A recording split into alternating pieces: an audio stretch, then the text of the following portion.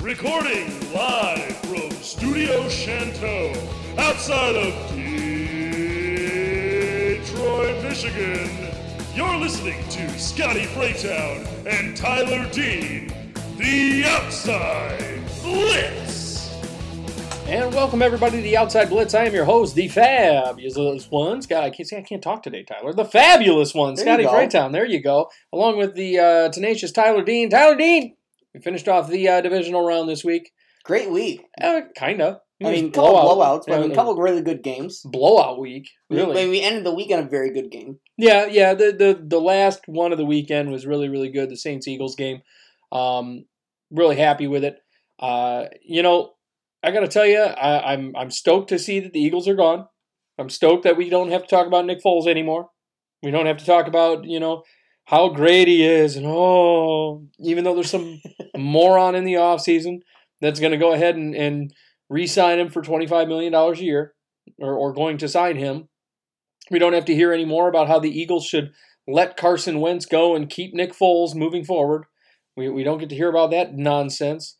We get to hear about the Saints. And we get to hear about the Rams, the Chiefs, and the Patriots. The Patriots. The only one that we have to really be annoyed hearing about really is Tom Brady. I mean, that's it. That's it. I mean, that's just a fact. He's the only one I'm annoyed to hear about out of the four remaining teams is just Tom Brady, and maybe Gronk.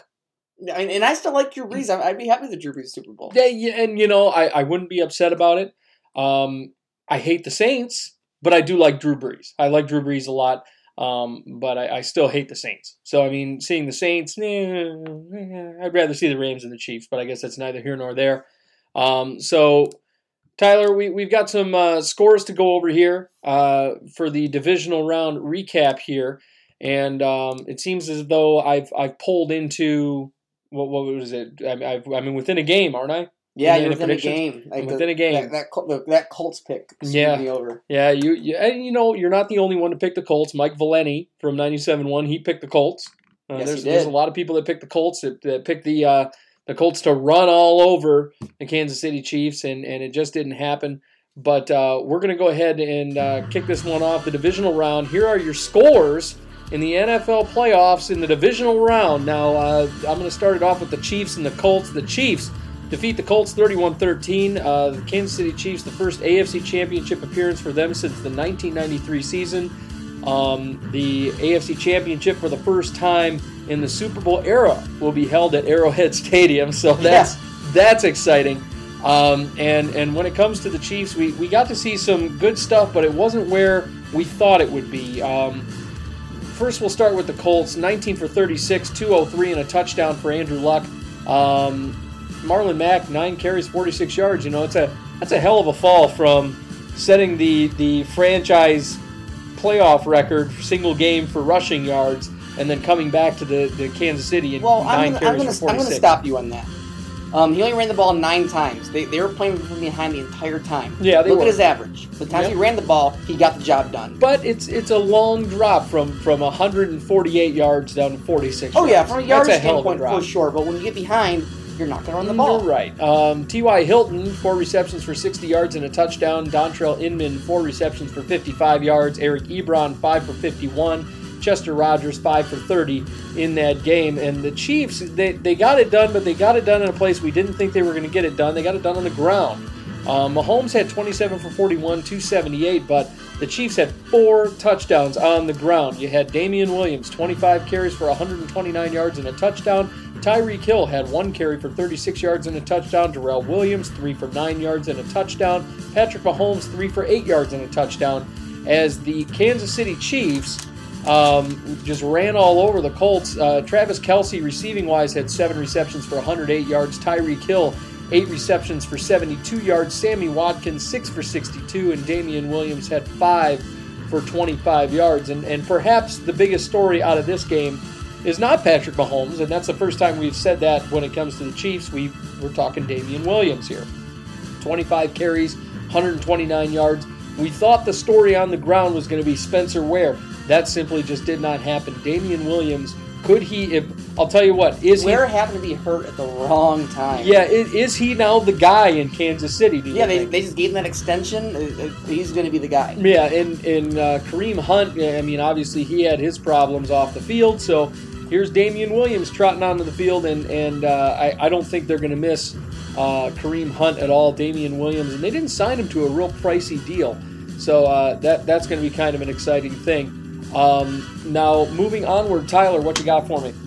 Rams and the Cowboys played Saturday night. Rams go up 30-22 in a game that was a little bit more one-sided. The Cowboys scored a touchdown late, but the Rams kind of owned this game for a defense that's been spotty all year. They got the job done. Very spotty, but they held the Cowboys weirdly enough at bay, and Amari Cooper didn't produce like he normally does, so I'm kind of surprised. Neither did Elliott. No, they didn't at all. Dak Prescott goes 20 for 32, 266 yards and a touchdown. Ezekiel Elliott, 20 carries, 47 yards and a touchdown on the ground. Not much for him, 2.4 average. Wow. And Dak Prescott, 2 carries, 3 yards and a touchdown. Through the air, Michael Gallup led the team, 6 receptions, 119 yards and 9 targets. Mm-hmm. And Amari Cooper did get in the end zone on 65 yards and 6 receptions and 9 targets as well. It's not a great game there by the Cowboys. Yeah, it wasn't offensively the type of performance we've grown to see out of Dak Prescott and company. Zeke just shut down, which was just amazing to me. Worst game of the season. Yeah, it was the worst I've seen him at. So, and on the Rams side, Jared Goff played game manager, 15 for 28, 186 yards, no touchdowns, no picks. It was the ground that really took off. C.J. Anderson, 23 carries, 123 yards, 2 touchdowns on a 5.3 average. Two touchdowns for C.J. Anderson, man. And Todd Gurley's still easing his way back in the offense. This is an easing your way back in game. 16 carries, 106, 15 yards, and a touchdown. But look at those averages. Todd Gurley, 7.2. C.J. Anderson, 5.3 averages on the ground. That's insane to me. 2 running backs doing that? You win football games doing that. Yes, and this was a game where the Rams had the most rushing yards that they've had in the playoffs. It's got to be most rushing yards of top 5 rushing performances of the season. Yeah, this is insane, and they got away with just got away offensively with murder on all those running yards. You haven't seen this type of running performance since probably Lamar's debut when him and Gus both went off. Yeah. There's been a few, but that's the one. This is one of the biggest ones. This is 2 running backs just bam, just going hard. But I'll tell you what, it's not Derrick Henry. No. It's not Derrick Henry. Absolutely not. And through the air, Robert Woods, 6 receptions, 69 yards. Brandon Cooks, 4 receptions, 65 yards. And Tyler Higbee, 2 receptions, 30 yards. And most of this game was down on the ground for the Rams. They got the job done.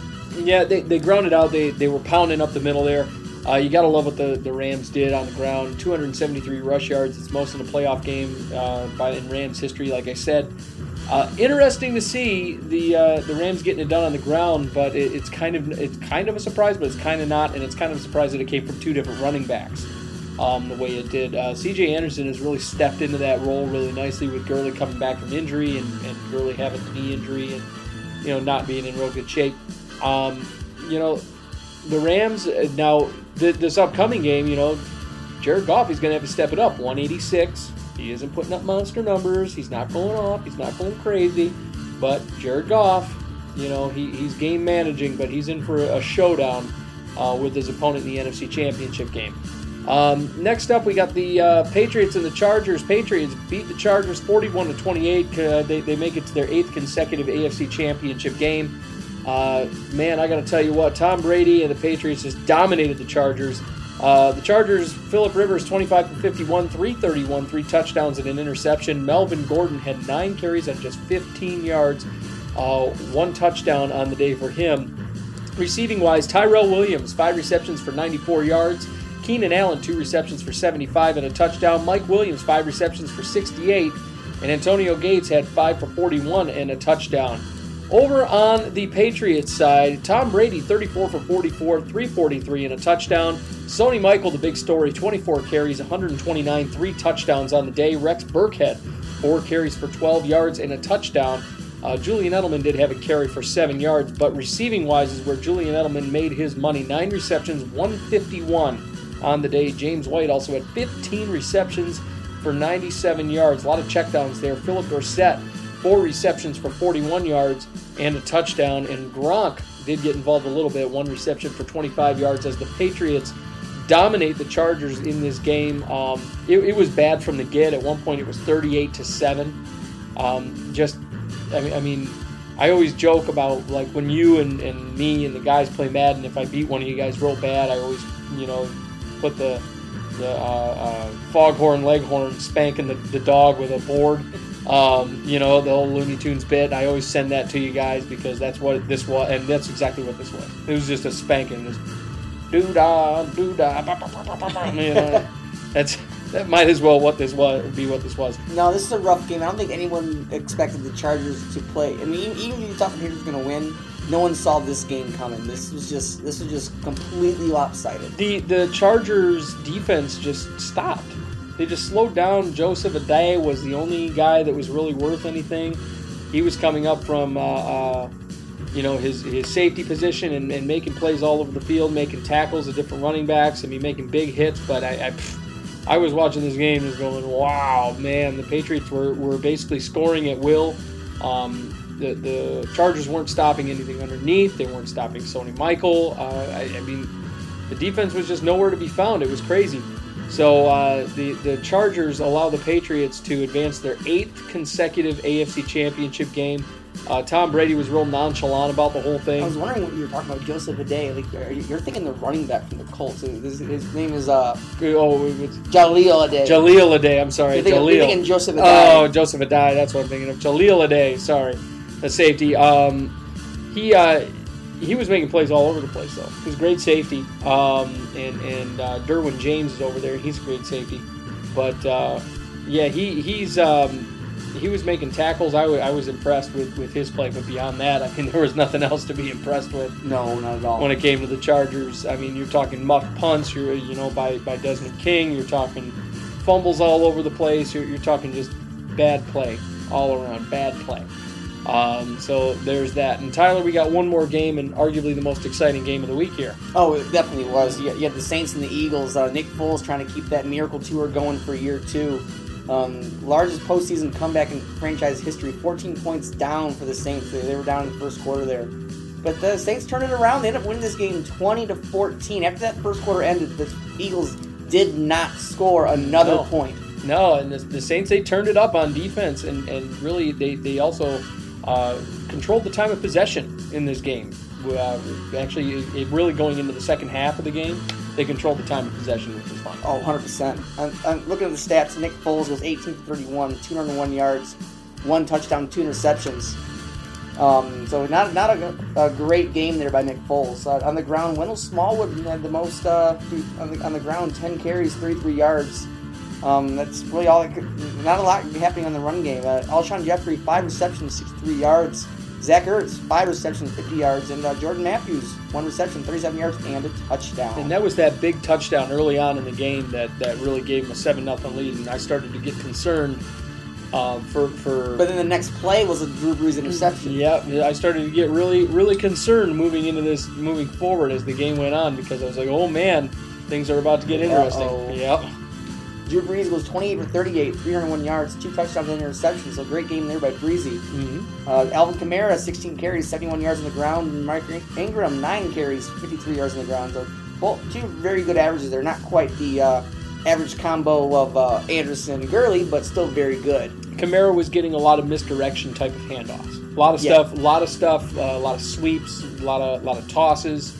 We were seeing a lot of those, and that's where his yardage seems to really come from when he's running along the edges, getting those 71 yards. You can tell Ingram's average was higher than Kamara's, but Ingram's average wouldn't have been that high had he not gotten that big run at the end of the game. So to seal the one, really, to seal the game. Through the air, Michael Thomas, 12 receptions, 171 yards, a touchdown on 16 targets. Jesus. He continues to be Drew Brees' biggest weapon through the air. The guy has, hands made of glue. Yeah. That's just what it is. He's Spider-Man at this point. Ted Ginn, 3 receptions, 44 yards, and Alvin Kamara, 4 receptions at 35 yards. For 3 quarters, the Saints run this game, but they still didn't put as many points as you'd expect this Saints team to put up. No, the Saints for 3 quarters, The moment when I realized that the Saints might have this thing wrapped up was in that third quarter drive. They got the ball back. Third quarter, they drive downfield almost nonchalantly. Drew Brees had control of the situation, and he showed just why he was why he's one of the best. And he drove downfield, even in spite of penalties. Andrews Pete on that O-line had a lot of holding calls. He had 2 holding calls that brought back first downs. Andy had a holding call that brought back a touchdown on that drive, and still he managed to get it down and get it in the end zone and get the job done. Drew Brees does what Drew Brees does. We got to see that. I liked what we saw out of Drew Brees in this game. One of the big stories here, Sheldon Rankins did go down in this game with an injury. He did go down pretty bad. So I got to tell you, I feel if I'm the Saints, I'm nervous because Sheldon Rankins is an all-pro. Sheldon Rankins is the heart and soul of that defensive line, and now you're getting ready to go into L.A. Heavy Rams. Yeah, the L.A. with Todd Gurley and Anderson hanging around. That's going to be there's a lot of questions there. All of a sudden, Saints go from the number 1 team in the league with 2 running backs to potentially the number 2 team in the league with 2 running backs. Yeah, it's possible. And that is our recap for the divisional round. Now, Tyler, we got some business to get into. Now, we've got the number 1 and number 2 teams in the NFL going at it. Number 1 in the AFC, number 1 and 2 in the AFC, number 1 and 2 in the NFC. Yes. Saints are the number 1 in the NFC. Rams are number 2 in the NFC. Chiefs are number 1 in the AFC. Patriots are number 2 in the AFC. We're going to start really top 4 offenses. Top 4 offenses. We're going to see a lot of offensive games going on. They're going to be exciting games. We were talking 50-point games here. We're talking like the 54-51 monstrosity we saw early on in the year. We're going to say, at least the games will be exciting. I guess that's the case, right? Oh, they'll definitely be exciting. Yeah, exciting is kind of, what the NFL is aiming for there. Not going to see a whole lot of great defense, I don't think, in these games. And I guess that's indicative of what we've seen out of the NFL in recent memory, just pass happy, big play. Got a fun little bet for you. Okay. All right, I'm going to throw this out there. Okay. 150 points over/under. For both games. 150 That's points. 37.5. 37.5 per team. I'm going to go over.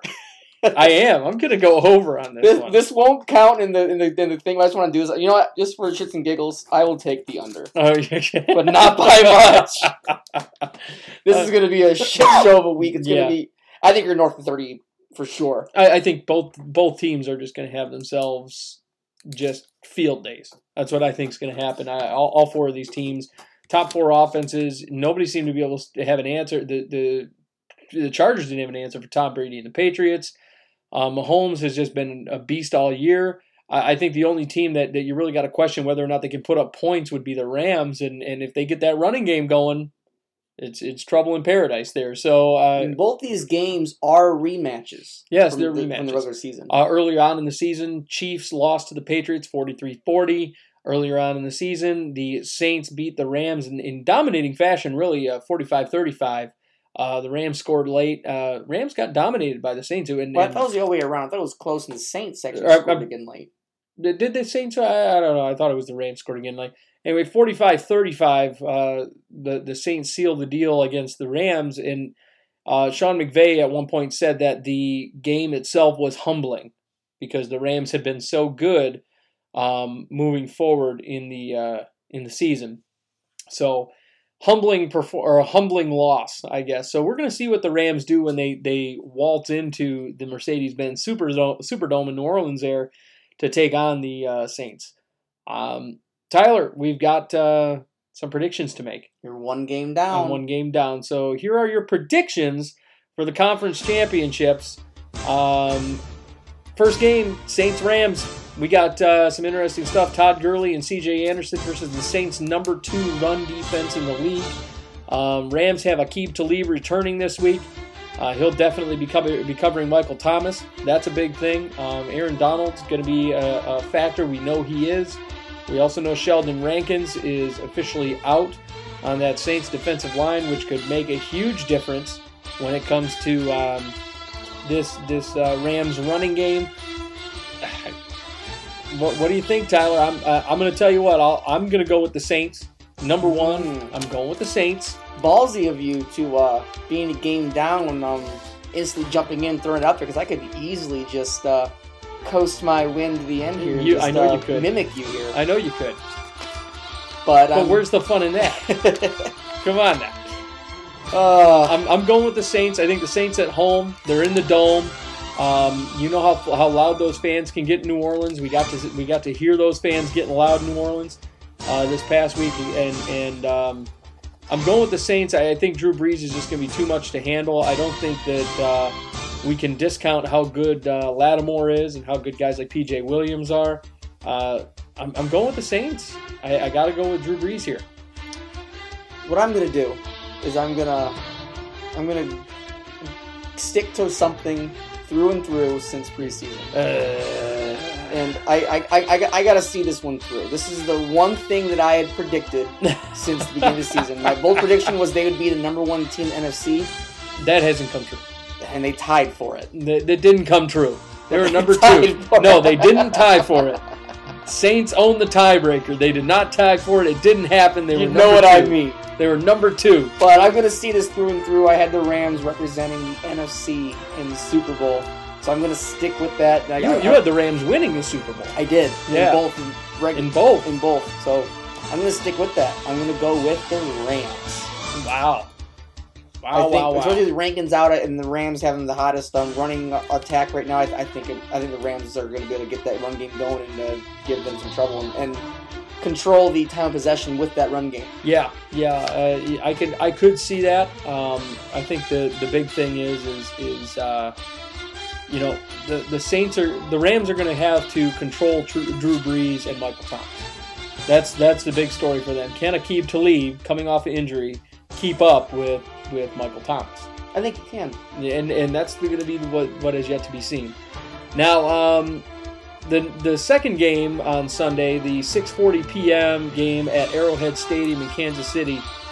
Kansas City's hosting the conference championship game for the first time in the Super Bowl era. It'll be for the Arrowhead for the first time. Kind of exciting. The 12-4 Chiefs against the 11-5 Patriots. Chiefs are the number 1 seed. Patriots are the number 2 seed. Tyler, I'm going to go ahead and I'm going with the Chiefs.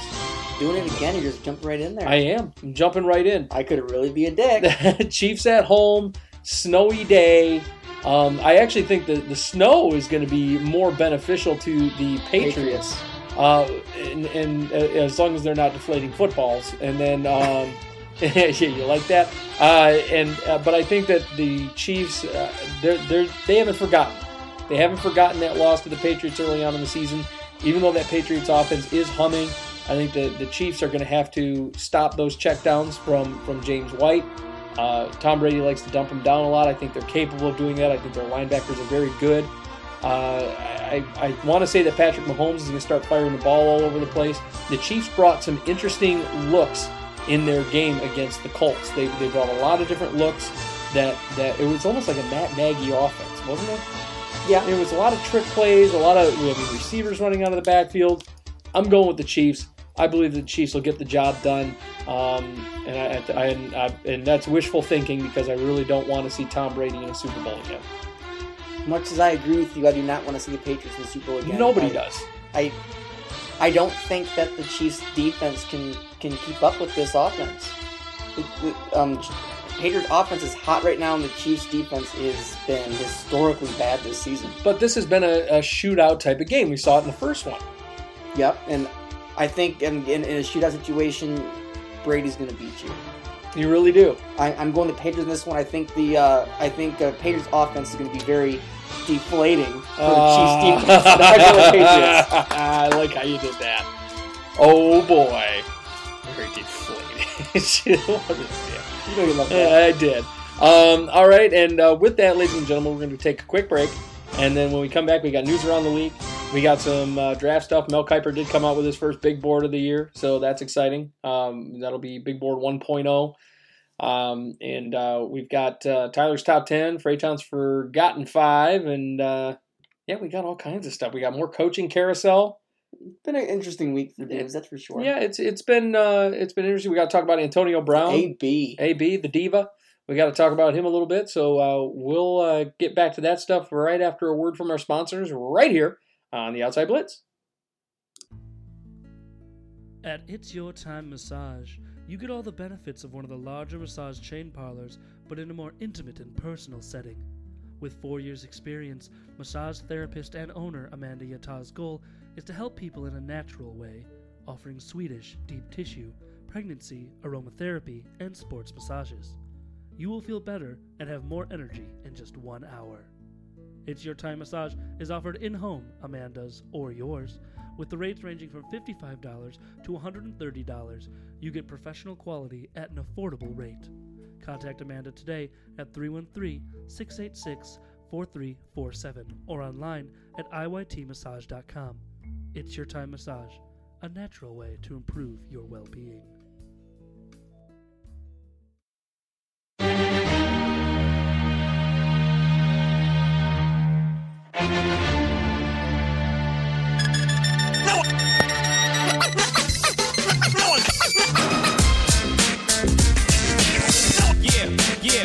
And welcome back to the Outside Blitz. I'm your host, Tyler Dean, and my co-host, Scotty Fraytown. Tyler, he doesn't want me to boo him, so I just figured I would just make noises. And I was getting hit. He was hitting me. I knew what you were doing. This is workplace abuse. This is abuse, Tyler. File a complaint. I'm going to. I'm going to file a complaint with Outside Blitz HR. Okay. Yeah, I that's found this on the web. For workplace abuse is abuse. Really? Shut you up. got Really, Siri? You got Siri talking during the broadcast. See, this is what happens. Yeah, I'm the HR rep, so you're gonna have to file a workman's comp claim. You're the worst HR rep of all time. So here we are, Tyler. We got some news around the NFL. A lot of coaching carousel stuff. We got some players that are hitting free agency. We actually had a signing, which is weird, and kind of makes for a fun time. First, I want to talk about just the biggest one of the bunch, I think. In draft is still right around the corner here. We got to remember it's one of our favorite days of the year, Tyler. Come on, admit it. We love the draft. Kyler Murray it's a good time. Kyler Murray did declare for the NFL draft, Oklahoma quarterback. So he did declare for the draft, and man, he shot up the big boards there as the overall quarterback selections. He shot up the big boards. We did have Mel Kiper throw his big board out there, and it did include Kyler Murray in that first round. He had him going number 13 to the Miami Dolphins. And I think the Dolphins are preparing to move away from Tannehill here. But, Kyler Murray, the thoughts, Tyler? I don't know. Because you also have the chance that he could go a different route with where he wants to do with his future as well. I mean, he could. I mean, I think he's pretty secure in the idea that the Oakland A's, he said he wanted $15 million to go to the Oakland A's. A lot of money. Yeah, $15 million for a kid that is in his sophomore year of college. He finally just said, to hell with it, I'm declaring for the draft. The A's weren't willing to give him that money, so he declared. And now he's sitting there. Honestly, this kid he's first-round talent. I think he's first-round talent. Yeah, I don't think Tannehill's as bad as people try to put on his back, though. No.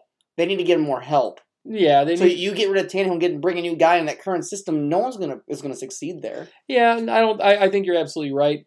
I think Kyler Murray has a little bit more of an ability to run and throw. I think Tannehill's the kind of guy that backs off into the pocket and can throw the ball out of the pocket really well. But you need a guy that can kind of run and throw and can extend plays in the way that Russell Wilson does. And that's where Kyler Murray kind of excels in that case. He can run and throw at the same time. He makes plays with his legs. He extends plays. He can escape the pocket. I like what he can do. He reminds me of Russell Wilson, the way he moves. It's kind of an exciting thing for the draft, and it shakes things up in that top 32 draft picks area. So there's that. Also, speaking of the Dolphins, we got to say Jim Caldwell He joins the Dolphins coaching staff. Good signing. Yep, good signing. He signs and I believe it's as defensive coordinator is what they're going to officially make him. OC. There. Is it the offensive coordinator?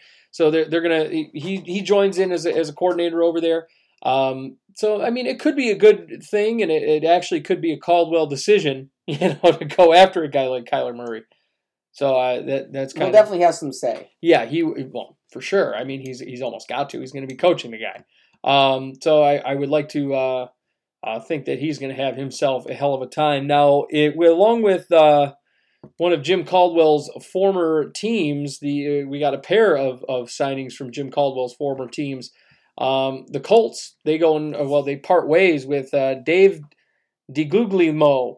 Well, that's a weird name, isn't it? Is that just a typo, or you just type it out? No, it's DeGuglielmo, I think his name was. They part ways with their offensive line coach, which was just weird. Interesting because their offensive line is greatly improved. Yeah, it was weird. They get rid of their offensive line coach. I don't understand it. They move on from him and I just think the coach didn't like pronouncing his name. Yeah, man, that might be the case. It was weird. The Lions did hire. First of all, staying in Colts land for a minute. Now the Colts you got Jacoby Brissett getting ready to enter your final year of his contract. Right?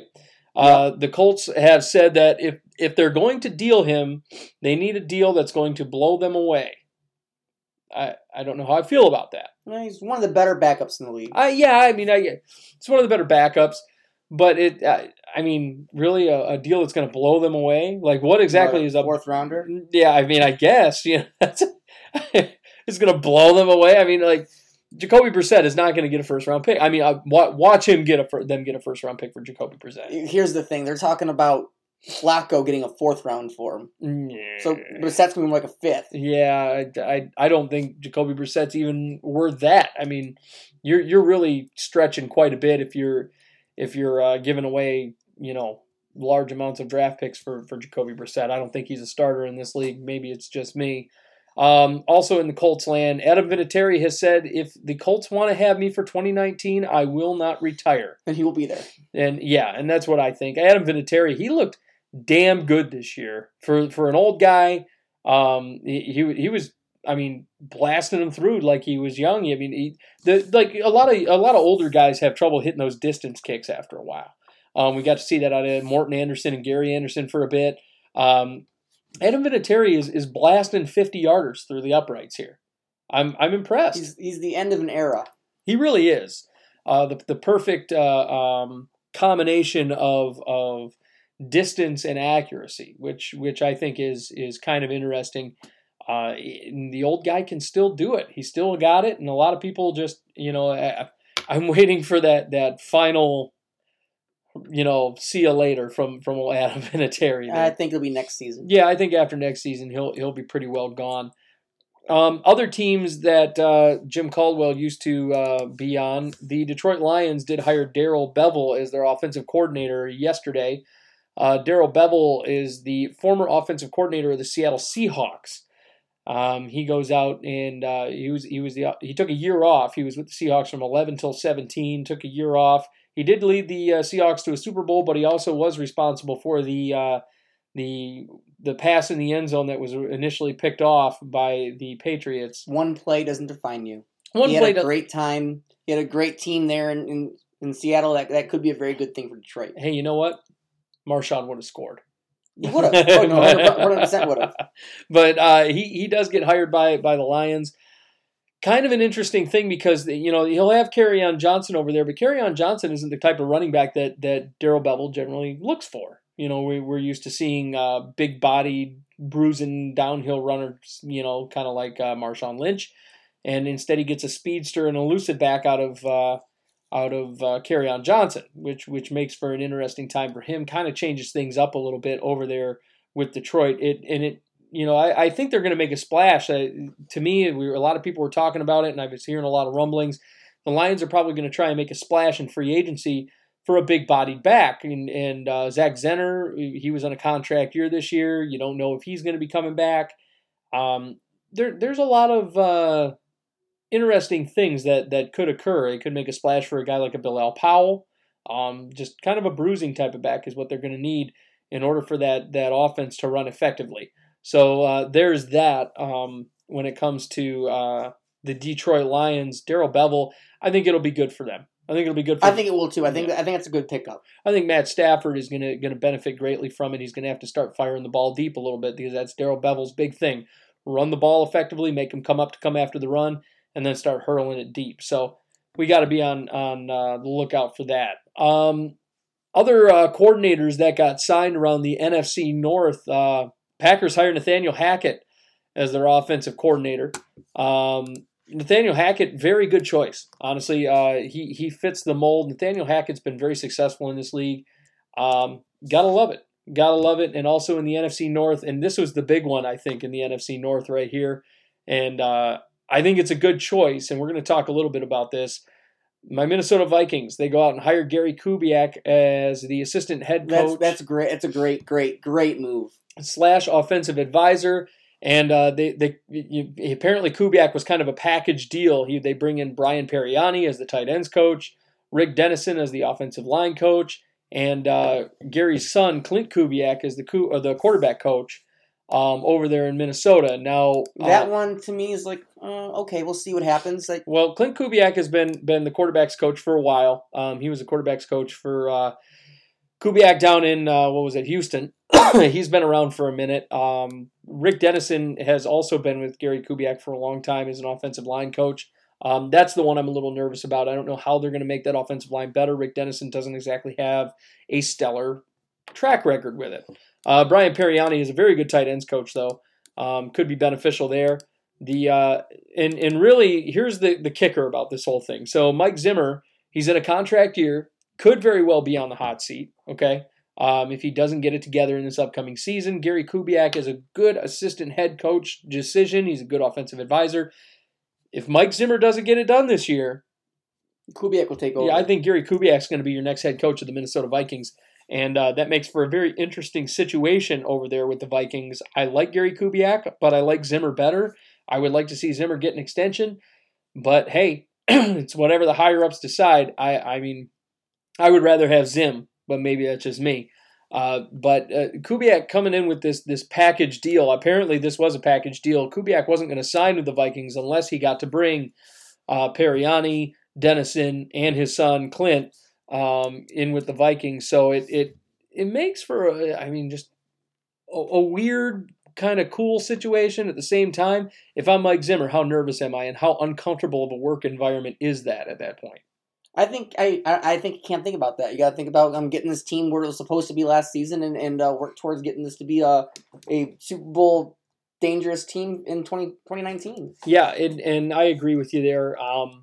But you can't deny that it's here he is. Here's Gary Kubiak getting brought in, and he's bringing all of his guys with him, and you never know what you're going to get there. So there's that.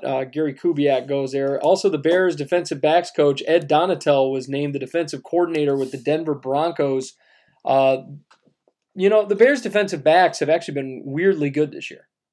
Yeah. Weirdly good. Yeah, the defense has really picked it up a bit. I've been very impressed. Yeah, and Ed Donatel comes out, and now he's going to be the defensive coordinator in Denver. This will be good. I think I want to see if he can run an entire defense. Clearly, he understands what he's doing with the defensive backs out there. Gotta love it. Gotta love what's going on there. And Denver could use that because Denver's defensive backs have not been very stellar this year. They've been less than top notch. We also had a former NFC coordinator, Joe DiFilippo. Former Vikings offensive coordinator, gets signed by the Jags as the new offensive coordinator after tanking in Minnesota. I don't like it. Yeah, if I'm the Jags, I'm not a fan. If I'm Jags fan, I'm kind of going. It's questionable. DiFilippo, a lot of pass first stuff, not a lot of run game. Didn't know how to effectively run the football, and here they are with Leonard Fournette hanging around in the backfield. I think his stats are going to suffer. I think this team is going to suffer. They're not going to be able to get it done, especially if they can't get anything going on the ground. DiFilippo has got to commit to that run game for the first time in his career and really show that he's not just a pass first, pass all the time type of coach. Even though this is a passing league, you got to be able to effectively run the football. Yep. and that's what we're running into there. So Joe DiFilippo takes the reins there as the Jaguars' offensive coordinator. We also had really Mike Munchak, which, I mean, I know you hate Mike Munchak because the Steelers have for a long time had a very good offensive line. Yep. Mike Munchak leaves the Steelers, becomes the Broncos offensive line coach. So the Broncos make a second hire on the week. It's a good move there for the Broncos. They're going to try to build that offensive line to keep their quarterback healthy. Yeah, but whoever that may be. Yeah, I was going to say Case Keenum's trash anyway. Unless he's in the Pat Shurmur system, he's trash. So they're gonna have to keep Joe Flacco healthy when he potentially goes there this offseason. Yeah, that's what we're hearing. The rumor mill is stirring there. Broncos and Redskins seem to be the chatter of what's going to happen. Yeah, and the Broncos kind of emerged recently too. When it came to the Joe Flacco sweepstakes. It was bigger when Kubiak was going to be the OC. When that kind of ended, it's quieted down a little bit, but it's still there. I mean, you got to like what John Elway is thinking. I mean, you need a veteran quarterback. Case Keenum's not getting the job done. I mean, they offer get a guy who can be a good bridge quarterback for a few years while you try to getting a new young guy. Bingo. And Flacco's got 2 years left on his deal. It could turn out to be a good move for old Elway and getting them an effective quarterback. And I think Joe's an effective quarterback. He's a very middle of the road type of quarterback, and I think he'll be able to get the job done. Better than Foles. Yes, better than Foles. Here's the thing with Foles, it's going to be a sweepstakes. You're going to have to dedicate 3, 4, or 5 years. Big money. With Flacco, you're going to be you should be trading for him to where if something were to go south with him, you can just walk away from it and not lose as much as you would on a 5-6 year deal with Foles. Exactly. Other stuff that went on in the league, we had the Jets finally close off their head coaching gig with wild-eyed Adam Gase, and that's what we're going to call him, wild-eyed Adam Gase. Owl Gase. Owl Gase, coked out Gase, I don't know. I mean, the guy was on something. He was just, I don't know if he was coach. Fascinated by the lights. I don't know if he was fascinated by the amount of people. I don't know if he just wasn't expecting such a reception. I don't know if the camera flashes were catching him off guard. I mean, the man just looked oblivious to, just life. He was just staring, and he was like on mushrooms or something. I don't know. It was crazy. It was the most. He looked like a serial killer, Tyler. He did. He looks like a serial killer. I didn't know what the hell was going on with the man.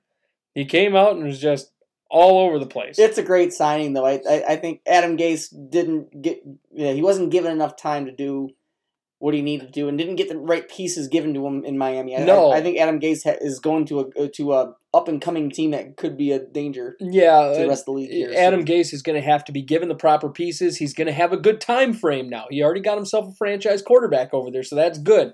And they just signed Quincy Enunwa to an extension, so he's got some pieces over there. Now is the time for the New York Jets to saddle up and get the man some parts. The Jets are going to have to make moves in order to build this football team and do a good job with it.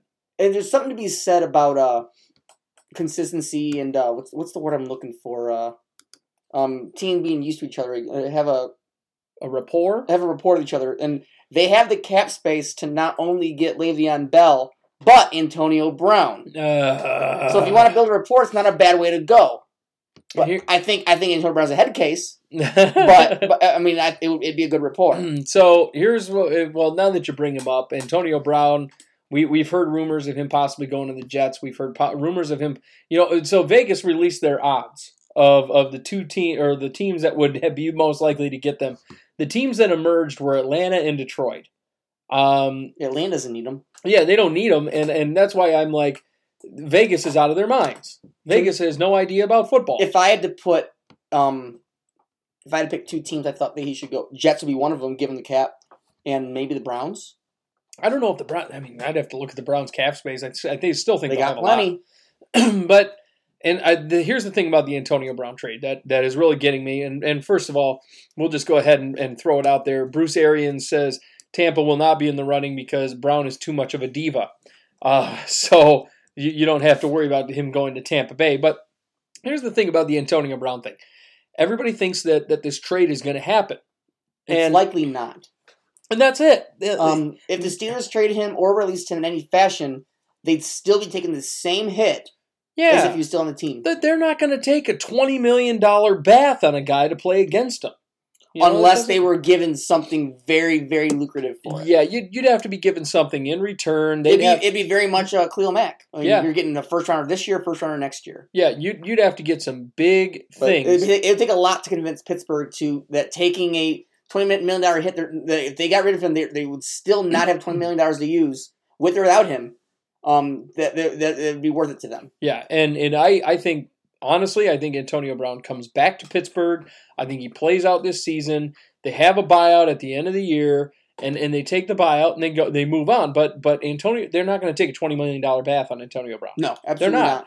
I just think that's crazy talk. And even if they retained him and they brought him into the next season, Antonio Brown, they would be taking a $15 million bath on him if they brought him in the following season. The Steelers are not going to do that. They just signed him. Yeah. They're not going to do it. It's nuts. It's crazy talk. And I think Antonio Brown, like you said, I think he's a head case. But, yeah, I mean... But on one end of it, though, I think Brown sees the writing on the wall. Ben's about done. Bell's out the door. I think he sees that he's sitting... He just signed a contract with a sinking ship. Yeah, maybe. But we have to remember that there's one guy sitting over there that everybody seems to discount. Mason Rudolph's not going to be any good. I think Mason Rudolph has an opportunity to be a good quarterback in this league. I think he does. I just don't see it. He's a big-bodied guy like Ben. I think Mason Rudolph could be all right. And if him and Antonio Ben Brown, hates him, though. He's not going to teach him. I guess, yeah. You're going to see some interesting things going on there in Pittsburgh. Now, we got to see some other things. So Cam Newton, first we'll start there. Cam Newton's going to have to undergo shoulder surgery, and really, rumors are swirling that Colin Kaepernick, just like when we thought the guy was just done being talked about, Colin Kaepernick could be looked at with the Carolina Panthers to be their next quarterback. I hate this. I think Colin Kaepernick needs to get the hell out of the league, stay the hell out of the league. You're trash. Have a nice day. That's where I'm at. I'm so tired of hearing about Colin Kaepernick. He's not good. He's not good. I'm tired of hearing about Colin Kaepernick. He's not good. His stats suck. He's overrated. He got benched, and then he decided to make a scene to try and get signed to a contract. He asked for too much money. To hell with Colin Kaepernick. I'm tired of him. Plus, he spent how many seasons out now? I mean, you want to bring in a cold quarterback, and that's... Yeah, it's garbage. To hell with Colin Kaepernick. I'm done with him. He's garbage. And, they're talking about bringing him in to replace Cam Newton. I'm sorry. Colin Kaepernick is nowhere near the quarterback that Cam Newton is. Nowhere near it. Cam Newton is 10 times the quarterback that Cam Newton is 10 times the quarterback that Colin Kaepernick is. He really is. Lamar Jackson's a better quarterback.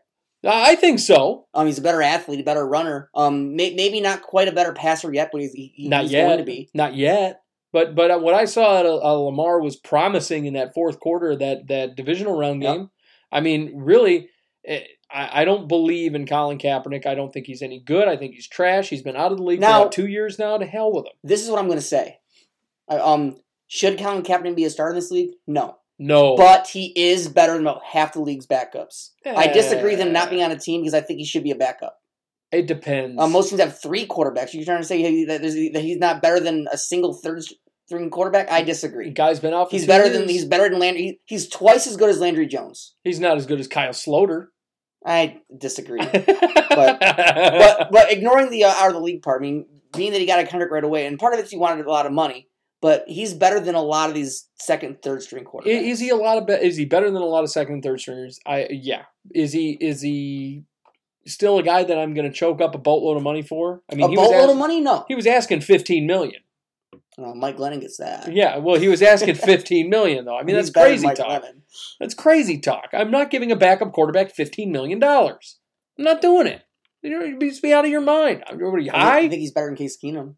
No, I don't think he's better than Keenum. I think Keenum's a more effective passer than Colin Kaepernick is. Hands down. Passer, yeah, I'd agree. Yeah. Now, Other stuff that are quarterbacks getting signed. Speaking of Denver quarterbacks, Paxton Lynch, former Denver quarterback, gets signed with the Seattle Seahawks. Where is he? Where's Josh? I've got Paxton Lynch. I remember when Paxton Lynch, everybody was saying Paxton Lynch was going to be great. And Paxton Lynch turned into a turd. No. So Paxton Lynch, he goes and he signs with the Seattle Seahawks. And will be cut by the end of training camp. You think so? Yes. I think Paxton Lynch, I think he lasts all the way into the season. I think he's going to be just fine. I think he's going to be a backup. He's obviously going to back up Russell Wilson. But Paxton Lynch, I think he'll be sitting in that backup situation, and that's where he'll remain. Well, you're also delusional who thinks that John Gruden's going to truly go with Nate Peterman. John Gruden loves Nate Peterman. I don't care. He's not going to start. He's going to revive Nate Peterman's career. You watch. Fuck off. You watch, Tyler. No, in reality, I think John Gruden's a nutcase. So we have other stuff going on. But John Gruden, I'd expect to have the Adam Gase eyes. Yeah. Oh, yeah. John Gruden's completely out of his mind. The man's nuts. I feel like him and Chris Collinsworth just sit there and have beers together and just ramble on and on. Now here's a guy and all kinds of stuff like that. And then, Collinsworth, here's a guy, and then you got Gruden on the other hand, like, oh, Nate Peterman, and they just kind of, throw weird crap at each other like it's the Twilight Zone. I'm fully expecting next season. You'll have the Oakland Raiders. You'll have Colin Kaepernick thrown to Terrell Owens. My integrity hurts. Now, we also had a few things going on. Gronkowski, people were talking about him. He says he hasn't thought about retiring. I think we can agree that Rob Gronkowski hasn't been the same Rob Gronkowski that we have seen throughout the years. He hasn't exactly had a long career. No. Man's running around with a huge arm brace on. That's a weapon. By the way. Huge arm brace on. He's running around with that thing. Gronk feel fine. Gronk not retired. Yeah, Gronk okay. Gronk okay. Gronk is he says he's not considering retirement. Or he's not thinking about it anyway. What's retirement? Yeah, two guys that are mulling over their future in football and retirement. Sean Lee, linebacker of the Dallas Cowboys, and wide receiver from the Arizona Cardinals, Larry Fitzgerald. Both guys mulling over their future in football and what they want to do. If you're Sean Lee, I think you're safe to return. Sean Lee's had a lot of injuries. I think they're both safe to return. Yeah. I think they're both going to finish their careers where they're at, too. You think so? Yep. Fitzgerald, I think he's in a contract year. I think his contract's up at the end of the season with the Arizona Cardinals. I think they'll give him one more season. If he wants to stay, he'll stay. Want to hear something interesting? And I don't like it, but it's interesting. Larry Fitzgerald is from Minnesota. He says he might want to finish out his career as a Minnesota Viking. Yeah, I think that's just a little pipe dream there. It probably is, but that is something that he did say in an interview recently, that he wants to finish out as a Minnesota Viking. Sean Lee, one of the greatest linebackers that Dallas has ever had. I think we can agree on that. Yep. He's been very good in spite of all the injuries. He's had a lot of knee injuries, a lot of elbow injuries, a lot of wrist injuries, a lot of concussions. Sean Lee contemplating retirement as well. If you're Sean Lee, do you retire at this point in time? He's 34? I think he might. I think he might be done. But another potential retirement out there, and this really depends on what the team wants to do. Yeah. I'm surprised to hear this from him, given his career. Eric Weddle has said, you hear this one? He has said that if the Ravens do not choose to keep him, he's retiring. A Raven. Well, Eric Weddle, he's had his long career with Chargers. Career. Yep, he had his best years in Baltimore. I think he's had I think he's had some of his best defensive years, and his best years of his play have been in Baltimore. I think it's more he's gotten a chance to be this defense's leader. Yeah. You have Suggs too, but Weddle's kind of taken this defense by the horns and taking control of it. Yeah. Weddle's had a long career. So him talk about retirement is not surprising in the least. No, not at all. I think the surprising aspect is his desire to retire on a team he's only spent 3 seasons with. Yeah. Maybe he was pissed off at the Chargers. Maybe you saw Steve Smith do the same thing. Yeah.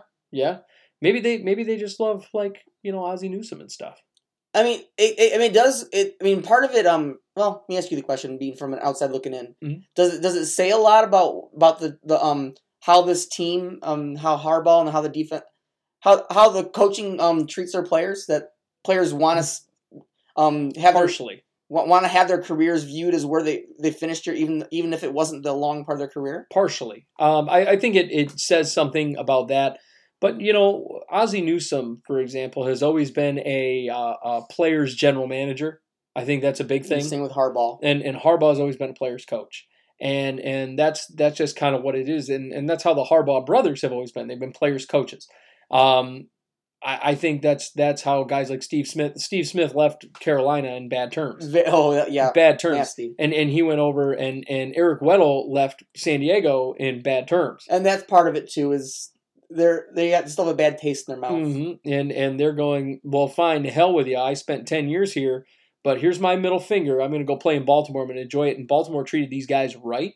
They treated them like they should be. They're veteran guys. They're kind of royalty around here. Yep. Weddle got given captain first year. Yep, and Weddle is a tremendous player. He's been a tremendous player for a long time. He's a leader. He's a leader. And I think they appreciated that. And so to see those guys say, hey, I'm finishing my career here, and that's what I'm going to be. I'm going to be a Raven for life, and that's what it is. I think that says something not only about how your organization and the Ravens organization treats players, but I also think it says something about how poorly their relationship ended in their respective first stops in San Diego and Carolina. Yeah, because as good as it seems as the Ravens organization has treated players, I stand by. I feel like Flacco kind of is getting hosed. Oh yeah, they're not treating him the way they should have in his exit here. Not at all. He's not going out in Cinderella stories. He's basically going out backdoor style. Yeah, he is. It's unfortunate. It is. And he's going to take off, and he's going to find out. He's going to catch on somewhere else. But I think Flacco at the end of the day is going to return to the Ravens and be perfectly fine with it. I think he's going to return to the Ravens and retire as a Raven. Oh, come at the end of the day after a few more years. Yeah, he'll get that one-day contract and retire as a Raven. I agree. That's where he's had his bulk of his success. But with that Flacco thing, I'm going to stand by this. Him going out the wrong way. I truly believe that Harbaugh didn't want to put Lamar in when he did, and Harbaugh may have wanted to put him in that Charger game. I feel like now he's stuck. Well, the thing is, I feel Harbaugh was also fighting for his career. I think he had a lot of pressure from above, saying we gotta do a change. I think Harbaugh made a decision to. I don't want to say save his own ass, but in a way, yes. Yeah, he did. Otherwise, you'd be looking at Ravens being without Harbaugh and Joe. Joe's going out the door either way. Yeah, he was. John knew that. He was going to be gone. So, I'm glad Harbaugh's there. I'm upset Joe's not going to be there, but I feel like if Harbaugh was not in the hot seat, Joe would have been given that a better setting of a Cinderella exit. Yeah, he would have been given a more significant role this year, I believe. So I mean, it kind of a lot of things affected that situation. And I think you're going to see Eric Weddle, because he's so angry at San Diego, he's going to retire a Raven. And he's going to stay as a Raven, and you're going to see that long term. And I hope you get him one more. I want one more year for Weddle is my take on it. Well, of course you do. Of course you do. Eric Weddle's great. And even though he's beginning to decline, I still think Eric Weddle. I mean, you got Jimmy Smith too could take over that role, but I want to see one more great year from Eric Weddle. Yeah. One guy we might see one more year out of, Antonio Gates says he wants to return for 2019 to the Chargers. And he had himself actually a really good year this year. Yeah, because he had gotten cut Yep. because they were moving forward with Hunter Henry. Yep. Now Hunter Henry's back. It'll be interesting how they go about it. I think he'll have to take some sort of pay cut. He could get cut again. It'll be interesting. He had a good Antonio Gates quiet. It was a quiet year because he was sharing catches with Virgil Green, but it was a good year. He had 28 receptions on the year, 333 yards. He did have 2 touchdowns on the year. In the playoffs is when he made his biggest splashes, though. He caught some passes that, he had the touchdown pass against Patriots. He had 41 yards. He had 35 yards against the Ravens, a very tough defense there. But he was making a splash in the playoffs, extending plays, really getting passes for first downs, getting past the sticks there. So, I mean, he was getting the job done. Him and Virgil Green did really well pairing off. I think Hunter Henry is obviously a better fit. He's younger, he's faster. But Antonio Gates, for a guy his age, at 38 years old, to come walking onto this football team after being cut and to play good ball the way he did, I mean, kudos to him on getting the job done. I would like to see him again in 2019.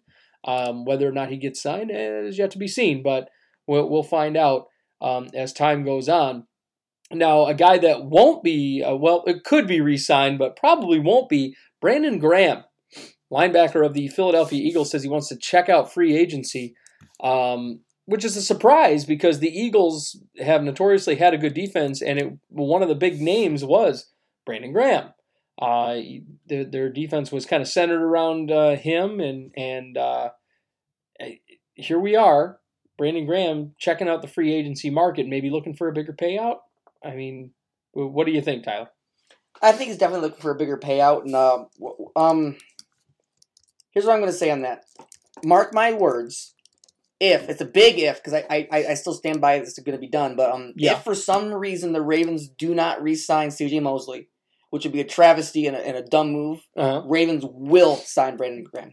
Brandon Graham is slated to make $7 million this past year. Now he'll be an unrestricted free agent. He'll be 31 years old. So his total contract was $26 million that he made with the Eagles. Not a bad choice. And now he's 30. Now he's 30. He's looking for that big payout, looking for that big money. He's one of the better linebacker or defensive ends in the league. He's technically a linebacker. He's considered a defensive end, but he's technically an outside linebacker that they used as an edge rusher. And I could, even if Suggs goes, I could see. I think Ravens are going to look at him. Yeah, they're going to have to. As an it's like I said, the style of defense that the Eagles use, Brandon Graham, they stuck him on the edge. They always say, oh, he's a defensive end, and at the same time, he was drafted as a linebacker coming off the edge as an outside linebacker, so he'll be a good fit in that Ravens scheme. Brandon Graham's really good. He's a good player. Yes, he is. He's a speedster. He's not going to get a huge contract now that he's 30. No, but he's good. He's effective at rushing quarterback. He knows how to be disruptive. He gets into the backfield very quickly. I like Brandon Graham. I like him a lot. I don't think he makes a lot of plays in coverage. He's more of just a pass rushing, edge rushing kind of guy. But he's very good. Statistically, I mean, he's had good years sacks wise. And he plays consistently. He's not hurt a whole lot. I mean, he's got 4 sacks, 3 sacks, 5.5 sacks, 5 sacks, 5 sacks. So he's played well, especially for the money they've been paying him. A lot of tackles, a lot of forced fumbles. He's had at least. You're looking at similar players. Oh, I'm sorry. So his sacks are 5.5, 3, 5.5, 6.5, 5, 9, and 4. Yeah, I'm sorry. I was looking at the wrong thing. So, I mean, he does get in the backfield quite a bit. He's had forced fumbles. He's had a ton of forced fumbles. 2, 2, 1, 4, 4, 2, 2, 1. I mean, a lot of forced fumbles throughout his career. He's 18 total in an 8-year career. So, I mean, he's worth the money. Somebody's going to pay him big money. He plays, he's missed 1 game in the last 6 years. 1 game. I mean, that's, you're going to get your money's worth out of him. He plays 75% of the snaps out there. Gotta like what this guy does. I like Brandon Graham. So he's going to wind up getting signed somewhere. I'm surprised he's testing the free agency. And he says he flat out said, I'm not going to be silly in contract talks with the Eagles. So whatever that means. He'll definitely get a landing place for sure. Yeah, that's an interesting one. And last but not least, for this weekend, we got to talk a little bit about this weekend. The Chiefs did activate Laurent Duvernay-Tardif. That's a tongue-twisting type of name. Laurent Duvernay-Tardif gets activated, the offensive guard. He's the starting offensive guard, one of the better offensive guards in the league. He gets started, and Patrick Mahomes gets some extra protection moving into his matchup, his showdown this week with the New England Patriots. So, with that, Tyler, we're going to take ourselves a quick break, and then we're going to come back for one of your favorite spots, and we'll be right back right here on the Outside Blitz. At It's Your Time Massage, You get all the benefits of one of the larger massage chain parlors, but in a more intimate and personal setting. With 4 years' experience, massage therapist and owner Amanda Yatta's goal is to help people in a natural way, offering Swedish, deep tissue, pregnancy, aromatherapy, and sports massages. You will feel better and have more energy in just 1 hour. It's Your Time Massage is offered in-home, Amanda's or yours, with the rates ranging from $55 to $130. You get professional quality at an affordable rate. Contact Amanda today at 313-686-4347 or online at iytmassage.com. It's Your Time Massage, a natural way to improve your well-being.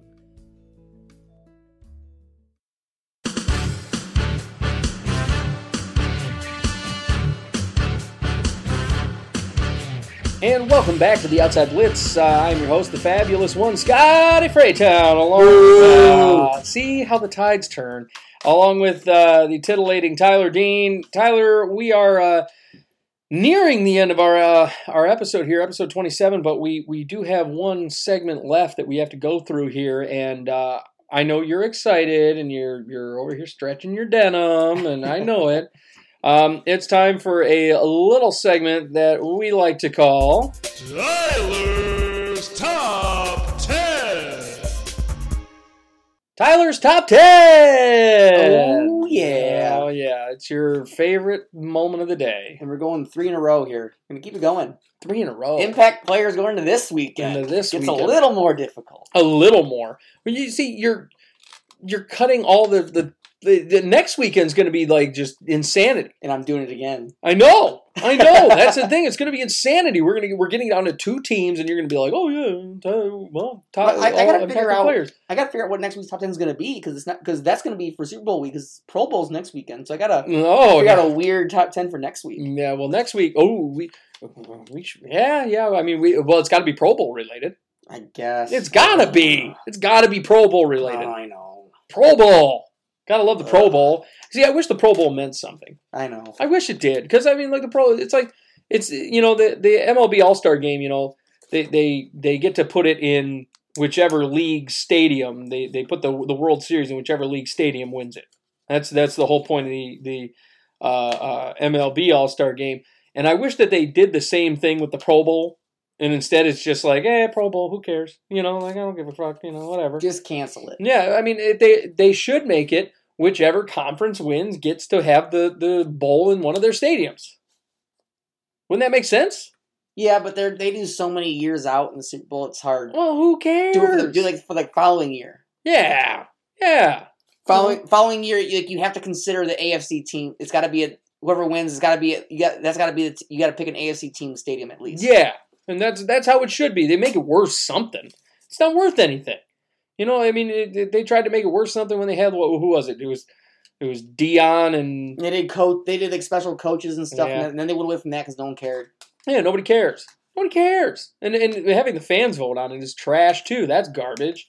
Fans don't know any better. You know what? Fans do that in all sports. No, they don't know any better. That's the thing. But they made Chris Boswell the kicker over there in the AFC. The man's one of the most inaccurate kickers in the league. Yeah, let's make Chris Boswell. 70% this year. Yeah, let's make Chris Boswell the kicker of the AFC just because of the fact that he's a Steeler. Like, who cares? I don't want Chris Boswell kicking field goals. It's a joke. So, but Tyler's top 10. I know we got impact players going on here. I'm going to give you the reins. Take it away, my friend. Number 10, Jared Goff. Yeah. The worst of the 4. This weekend. Yeah. He's been the coldest quarterback-wise as far as passing. For 6 weeks now. He's been a very good game manager. Yeah. But he's been cold at quarterback. Cold for 6 weeks. But I believe if he can continue to game manage the way he has been, Rams could have a good chance this weekend. They could. A lot of it hinges on whether or not Jared Goff can start throwing the ball effectively. I mean, 186 yards is not, to me, going to get it done against a high-powered offense like the Saints. Jared Goff's going to have to win this game. Yeah, he's going to have to step up and throw the football. If he doesn't, I mean, he'll be an impact player for his team, whether it be positive or negative. But and he's going to have to step up and be the Jared Goff that we saw at the beginning of the season, putting up 400, 500 yards, I'll really chucking the ball. This. If any quarterback does not throw for 300 yards, guaranteed loss. Yeah, it's almost guaranteed. One of the 4 Three of the four is going to have to. They're going to have to. We know the three are going to step up. We know it's going to be Brady. We know it's going to be Mahomes. We know it's going to be Breeze. We know they're going to step up and start chucking it all over the yard. The big one about is Goff. Can Goff get it done against the Saints? And the Saints' defense isn't anything to write home about, especially with Sheldon Rankins being down. So it opens up things for Gurley and it opens up things for Anderson. But at the end of the day, the Saints are gonna account for that, and the Saints are going to make plays on that running game. You got to know that Sean Payton, being the type of coach that he is, knows Todd Gurley's out there. He knows that Anderson's out there, and he knows that both of them are hot. And the thing is, the Rams got to get back to the first half of the season where they were at, because first half of the season, Goff was on MVP watch. Yes, he was. Then it shut down. I'm not sure what happened there, but he just Goff quit. has to get back to what he was doing the first half of the season. If he doesn't, the Rams will not go to the bowl. Correct. It's just what it is. So I agree with you. He's either going to be a major positive impact player, or he's going to be a major detractor to his team not making the Super Bowl. Number 9, Alvin Kamara. Yes. Saints got a plethora of weapons, so it's hard to put anyone too super high because it's going to be the ball's going to be spread. I love and hate Alvin Kamara. Oh, I know. Alvin Kamara is one of the best backs in this league. He's probably the best change of pace guy in the league right now. Yes. He's going to continue to be. He's going to have a huge impact this weekend. I love Alvin Kamara because of his ability to catch out of the backfield. He's a change of pace back. I love him because of the fact that he can still, and he's proven it, he can take the ball out of the backfield, he can be handed off, and he can run. That kid, he's just elusive. He's fast. He's a great back. Is he ever going to be an every down back? I don't know about all that, but he's a great change of pace guy. He's got a lot of speed, a lot of talent, great hands. One big thing about Alvin Kamara is, he still has Ingram kind of breathing down his neck there. Ingram's going to be probably going out the door at the end of the season as a free agent. And Alvin Kamara is going to be handed the reins there. He's going to be the biggest impact player, though, for the Saints, I think, going into this game, outside of maybe a guy that's on your list. But Alvin Kamara, he changes things for the Saints. He definitely does. He changes everything for the Saints, and he changes everything for the defenses he takes on. Catching the ball out of the backfield, he gets all those passes underneath, and the guy makes plays with his legs. He's so fast. I love the guy because he's so good at what he does, but I hate the guy all at the same time because we have to go against him almost every year, and I can't stand it. Alvin Kamara makes lives very, very, very difficult. And it's crazy. He's only in his second year. And he's going to be, he's going to have a nice long career. I think he's better than Reggie Bush used to be. I agree. Yes. Number 8, Sonny Michael. He's been a huge part of this playoff already in just one game, and just he torched the Chargers on the ground. 126 and 3 touchdowns. Yowza. Guys, he's like if I was doing a top 10 stat wise, he'd probably be a number 1. Yeah, he's like a heat-seeking end zone missile. I mean, the guy, if you would have told me at the beginning of the year, and we crapped on this pick. We crapped on it because we're like, oh man, it's a crappy pick early on. He's exploded. And come out and been one of the best backs that this league has. He's running downhill really well. He's knocking guys over. He's running through the trenches. He's making plays. All 3 of those touchdowns, he scored one on the goal line. He scored one from a distance. I mean, he was just going. Yeah. When we were talking about Geis and Penny, we really should have been talking about Michael and Chubb. Yep, that's it. And Sonny Michael has come out in a way that we never expected. So I'm excited to see what he can do against this Chiefs team. The Chiefs they've got some pieces coming back on defense here, but I believe that Michael's going to give them a run for their money. Number 7, Tyreek Hill, the most reliable piece of that Chiefs offense for Mahomes. I think he's the playmaker of that team, easily. Oh yeah, without a doubt. Damian Williams emerging was a huge thing, and he's that kind of guy that's going to break down a defense, and that's great. But I believe in Tyreek Hill. I think Tyreek Hill is the kind of guy that he'll catch a ball underneath and take it 65 yards if you don't tackle him correctly. He's fast, great hands, great vertical threat. He's like that receiver that can kind of do it all.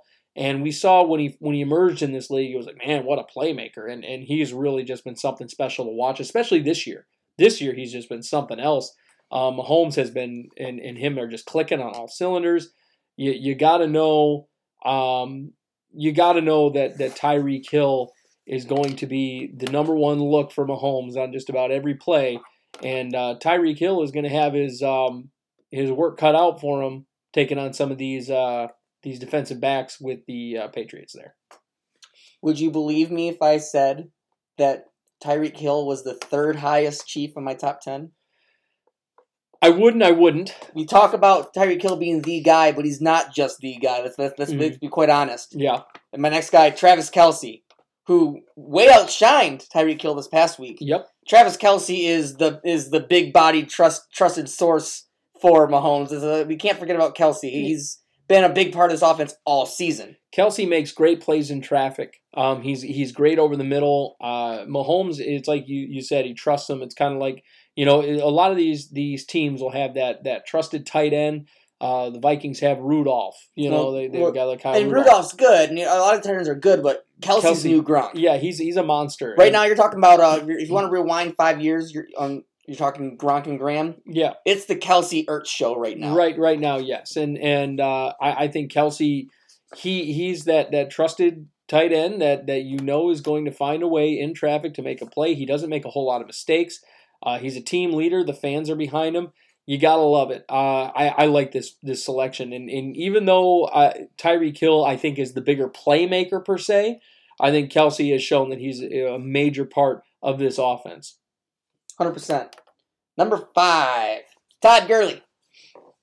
Gurley's gonna have to be a big part of this offense and lead this team if they want to have a chance at winning this game. This is kind of a sink for him because Gurley is usually, listed as number 1 or 2 on your list, and recently because Gurley's injury, he's kind of dropped a little bit. And that's not the reason why he got him dropped. I believe this past week was him easing back in. Yeah. This week he's at 100%. But with the caliber of offenses that we're dealing with, I think this is going to have to be more on. It's a passing game. It's going to be a passing game. Gurley's going to be very well involved. But Gurley being able to run the ball early is going to be a big part of the Rams being able to stay in this game. Going to be a big factor. And so Todd Gurley, I agree with you. He's going to have to catch the balls out of the backfield. He's got a lot of power when he's running up the middle. He's got a lot of speed. We know that. Gurley's going to have to be a major factor for the Rams in order for them to win this football game, especially when they enter the red zone. That's where Gurley does his most damage when they're in the red zone, especially catching out of the backfield in the red zone. We got to see that in a lot of games this year. Gurley had a lot of receiving touchdowns this year. We got to remember that. He's good in all facets of the game. I like this. I think you're absolutely on the right track. You're absolutely correct. I like Todd Gurley. This one's going to be a fun one. Number 4, Michael Thomas. Been a thorn in everyone's side all season. Just he's a security blanket for him. He's a playmaker for him. He is probably the largest part of his offense right now. He's everywhere. I think that, honestly, I'm amazed that you got him as low as you do. Michael Thomas he was the bane of every team's existence last year. He's the bane of every team's existence this year. He almost single-handedly brought the New Orleans Saints back last year. Barring that miracle play, the Saints would have been in the NFC Championship game instead of the Vikings. Michael Thomas, he had 2 touchdowns in that divisional game. Now he has the 171 yards and a touchdown in this last one. Drew Brees loves this guy. 12 receptions last game. He's constantly getting open. He's constantly getting the ball. It doesn't seem like there's any corner out there that can handle him. I remember everybody, we used to hear about Marquez Colston a lot. Remember when Marquez Colston was something special. This guy is like the younger version of Marquez Colston, and he's like a reincarnated but better version of Marquez Colston. He gets open. He catches the ball. He can catch in traffic. He's a deep threat. He's just consistent. He's very consistent, and I love that about him. He doesn't make mistakes, and I think that Michael Thomas, like I said, I think you got him a little low on your list there, but I think he's going to be a huge factor going into this weekend. 100%. And the reason why he's low on my list is we're going to top 3, and juggernaut offenses live and die by the quarterback. Yes. Number 3. This was tough. You kind of have an idea who my last 3 are at this point. Number 3, Patrick Mahomes. Wow. Patrick Mahomes at 3. I'm surprised he's 3. Well, he's got some really great playmakers in Hill and Kelce that help make his job easier. But he's a playmaker in himself. He is. But I decided to give 1 and 2 to the playoff veterans. And as far as being impact players for this week, ignoring everything, I think he's going to have the third best performance of the 3. I love Patrick Mahomes, and I love the things that he does, the fun that he's been having on the field. There's a swagger about Patrick Mahomes that you just can't get over, and that you gotta love. The no-look passes, and it's incredible. The guy he's just got, and that's the thing. It's the guy's not arrogant about it either. The man's just got this swag about him, and you gotta love that Patrick Mahomes swag. The way he carries himself, it's not arrogance, it's just extreme confidence. The guy's very, very good at what he does. He's the future of this league at the quarterback position. You know as well as I do. Patrick Mahomes is something special, and he's going to deliver that football in a way that only Patrick Mahomes can moving into this next game here. But we also saw a great season out of Dak Prescott. I mean, can defenses figure him out and shut him down next season? It's possible. Yeah, it is possible. Oh, top 2. Man, I hate to be that guy. Number 2 is going to be Drew Brees. Yeah. Drew Brees, he's going to do what Drew Brees does and push on. They're going to have a great game. The Rams are going to have a tough time stopping him. Yes. And number 1. As much as I hate to do it. Really? And you can see it. Really? They're hot right now. Really? The hottest team right now.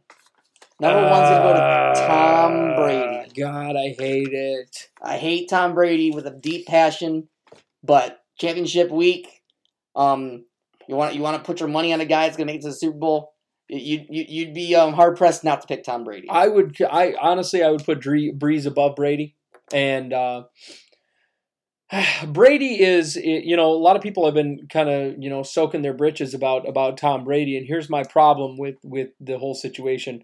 Tom Brady has a lot of checkdowns. And can you attribute that to him? He's reading a defense, and that's fantastic. But 15 checkdowns to James White this last week. 15. That's a ton.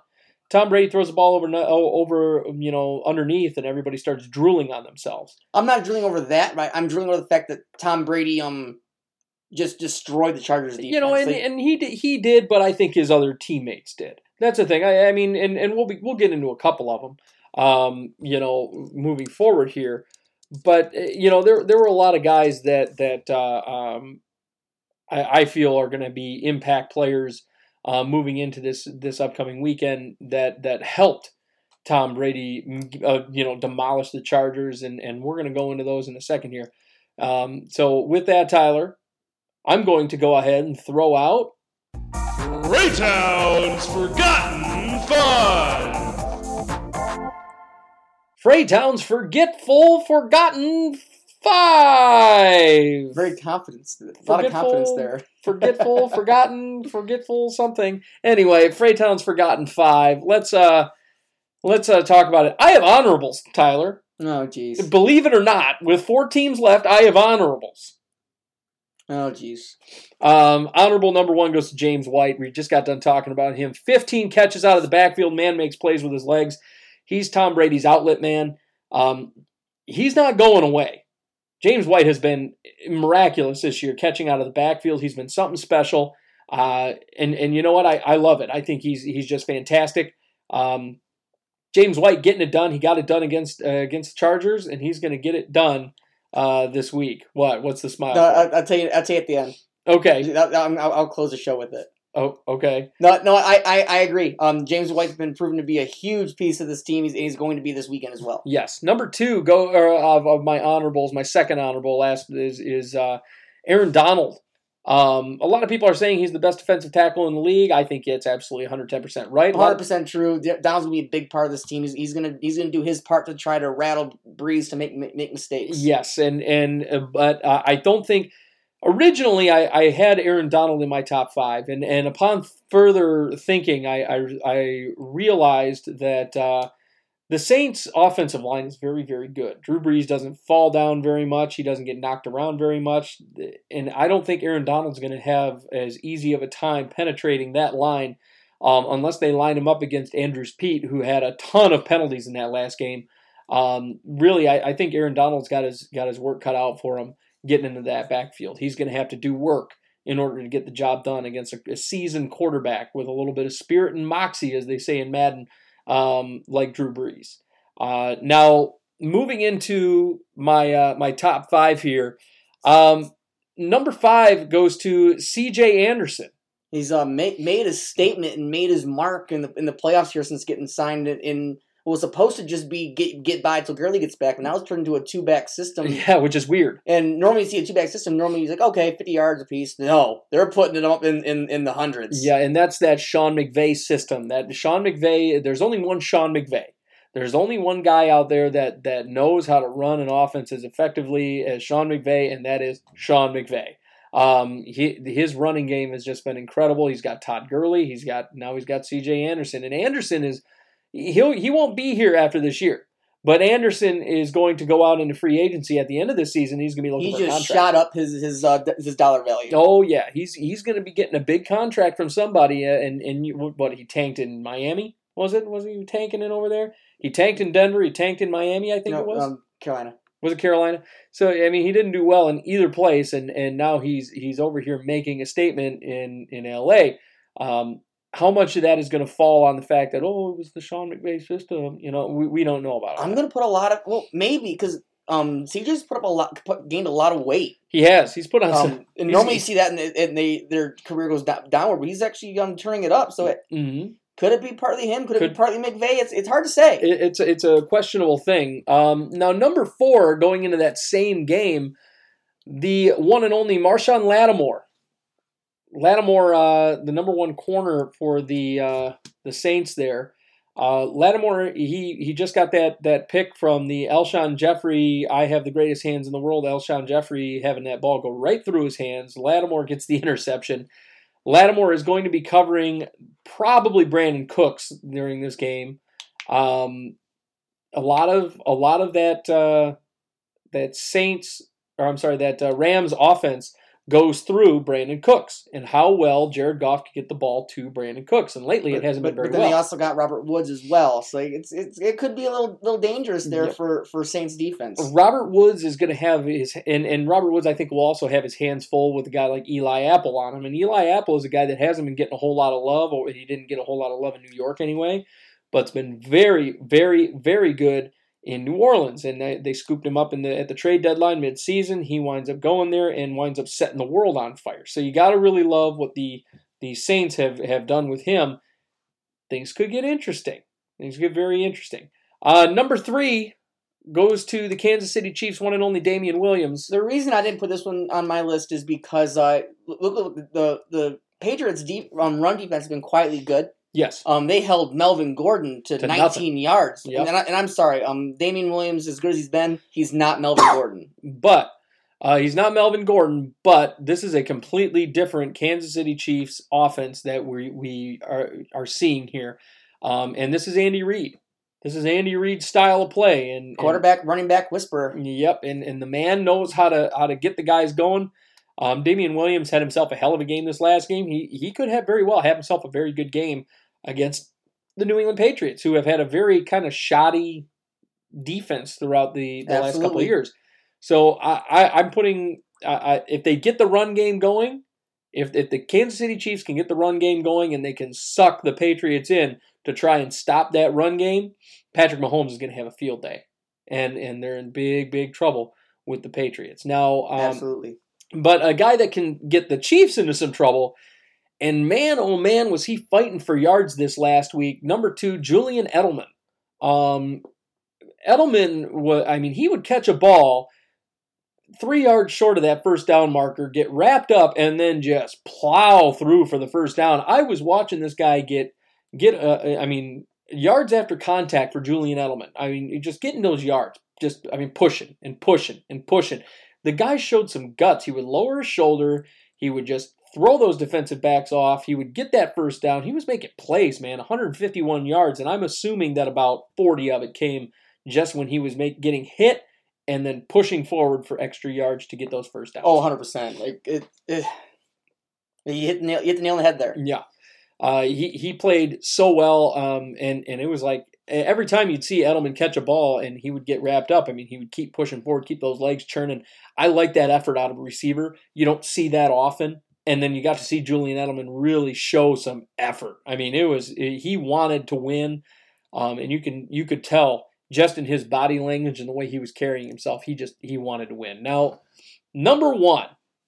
Now this is the first time I've had a defensive player as arguably the most important player for a football team going into one of these games. Now, Aqib Talib, number one. I like it. If your offense isn't gonna be able to keep up with Breeze, you need to knock them down to your level. And Rams defense, arguably, despite being spotty, has a chance to be the elite defense that is capable of being. Now, on paper, the Rams defense should have been very, very good. They should have. And on field, the Rams defense not so much. And that a lot of it has been since Talib went down. Yes.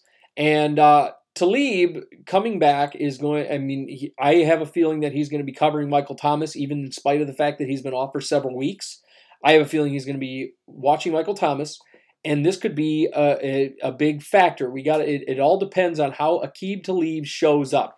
If the Aqib Talib shows up that we know can cover a guy like Michael Thomas, then good. They're in good shape. If the Aqib Talib shows up that has been off for 13 weeks, 14 weeks, and hasn't played a single down and looks out of shape and just beat up, then the Rams are going to be in trouble. So really, it's up to Aqib Talib to cover Michael Thomas. It's going to be up to him because Marcus Peters can't do it. Neither can Nickel Roby Coleman. We know that. So I have that's why he's very similar to a few of these players where you're either going to live with them or you're going to die with them, and it's a shot in the dark here for the Rams. No, you're right. And that's the end of the Forgotten Five. That is my Forgotten Five. Now I got to drop the bombshell on you. Now, what's the bombshell? So, got the Pro Bowl next week. So, realistically, the next two shows are kind of the Super Bowl showcase. Kind of. You talk about the Pro Bowl a little bit, but all the news outlets are going to be talking about the Super Bowl. Yes. Everyone's going to be talking about the Super Bowl. Yes. So will we. Yes. So, for the top 10s, I'm going to do as a top 10 Super Bowl showcase. Oh, boy. It's going to be a part 1, part 2. Next week will be part 1. Super Bowl week will be part 2. You know where I'm going with this? Oh, no, I don't. Your life's going to be harder than mine. Next week will be Tyler's top 10 Super Bowl impact players, starting with the AFC. Really? So you're going to split it up? You're going to split it up? And the week after will be the NFC. Oh, my God. So it's a Super Bowl game. Hear me out. Super Bowl game. A lot of people, a lot of podcasts, a lot of news outlets are going to be diving into like individual performance. They're going to be looking at like say it's Saints and Chiefs. They're going to be diving into like Hill and Lattimore, and like just diving into like what Lattimore's good at, what he's not at. And so I think and you're going to be looking at and realistically, all 22 starters are going to really be looked at. Yes. So I mean, I think it's important for us to if we're having to do 15 in each team. That's forcing us as a podcast to really look at the best players for each team. Yeah. And it gives us a deep dive and really looking at, because it's going to pull out players that no one talks about but have great importance. Yeah. God damn it. You know I'm right. Oh, you rat bastard. But my life's going to be a little bit easier because I get to grab the 10 easy ones. You rat bastard. Oh, he wants to make my life more difficult, and that's all he's doing. He's just making me sweat. That's all he's trying to do. Someone's got to do it. You're a pain in the ass. I got to return the favor once in a while. Just making me sweat. I mean, I've just started doing cardio recently. I just sweat for no reason. You ever have that happen? Just sitting on the couch and you're just sweating. My old lady's just like, "Why are you sweaty?" I'm like, "I don't know. I'm just sweaty." So, okay, that's the plan, I guess. You son of a. Anyway, you can use coaches. Yeah, you can use coaches. Oh my gosh. Well, anyhow, ladies and gentlemen, that is our show.